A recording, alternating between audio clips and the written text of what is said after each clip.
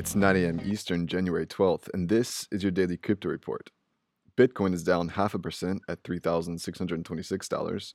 XRP is down 1% at 33 cents, and Ethereum is up slightly at $125. Those are your leaders by market cap.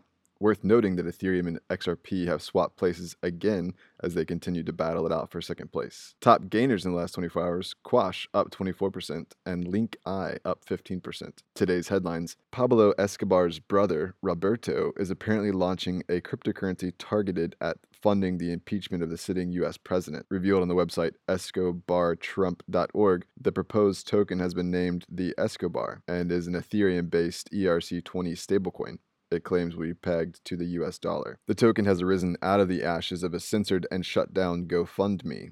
The project is holding an ICO presale of 200 million tokens, and it launched Wednesday. The GoFundMe had targeted $50 million and claims to have raised $10 million in just 10 hours. Escobar Inc. previously released another crypto called Diet Bitcoin that appears to have failed, caveat emptor. The Kotak Mahindra Bank, India's second largest private sector bank, is allegedly requiring account holders to refrain from dealings in crypto. The bank is leaning on the Reserve Bank of India's regulations and places conditions for account holders demanding that they consent to the following, quote, "I hereby declare that I will not deal with any transaction related to cryptocurrency, including bitcoins," unquote.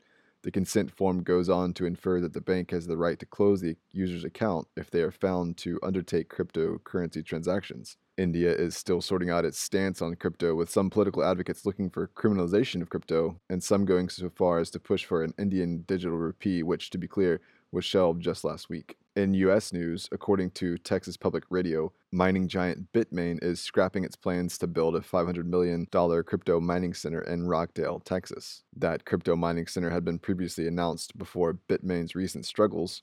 In mid-2018, Bitmain has not officially issued any decision. Their fall from the lead of mining pools is due in part to their big bet on Bitcoin Cash.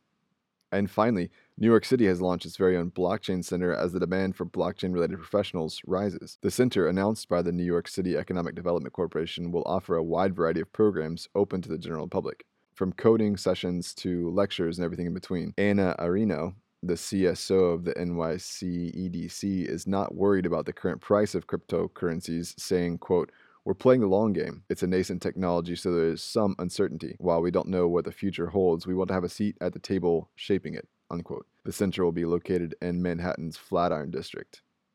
Well, those are your leading headlines today. Visit us at dailycryptoreport.io for sources and links. Find us on social media and everywhere you podcast under Daily Crypto Report.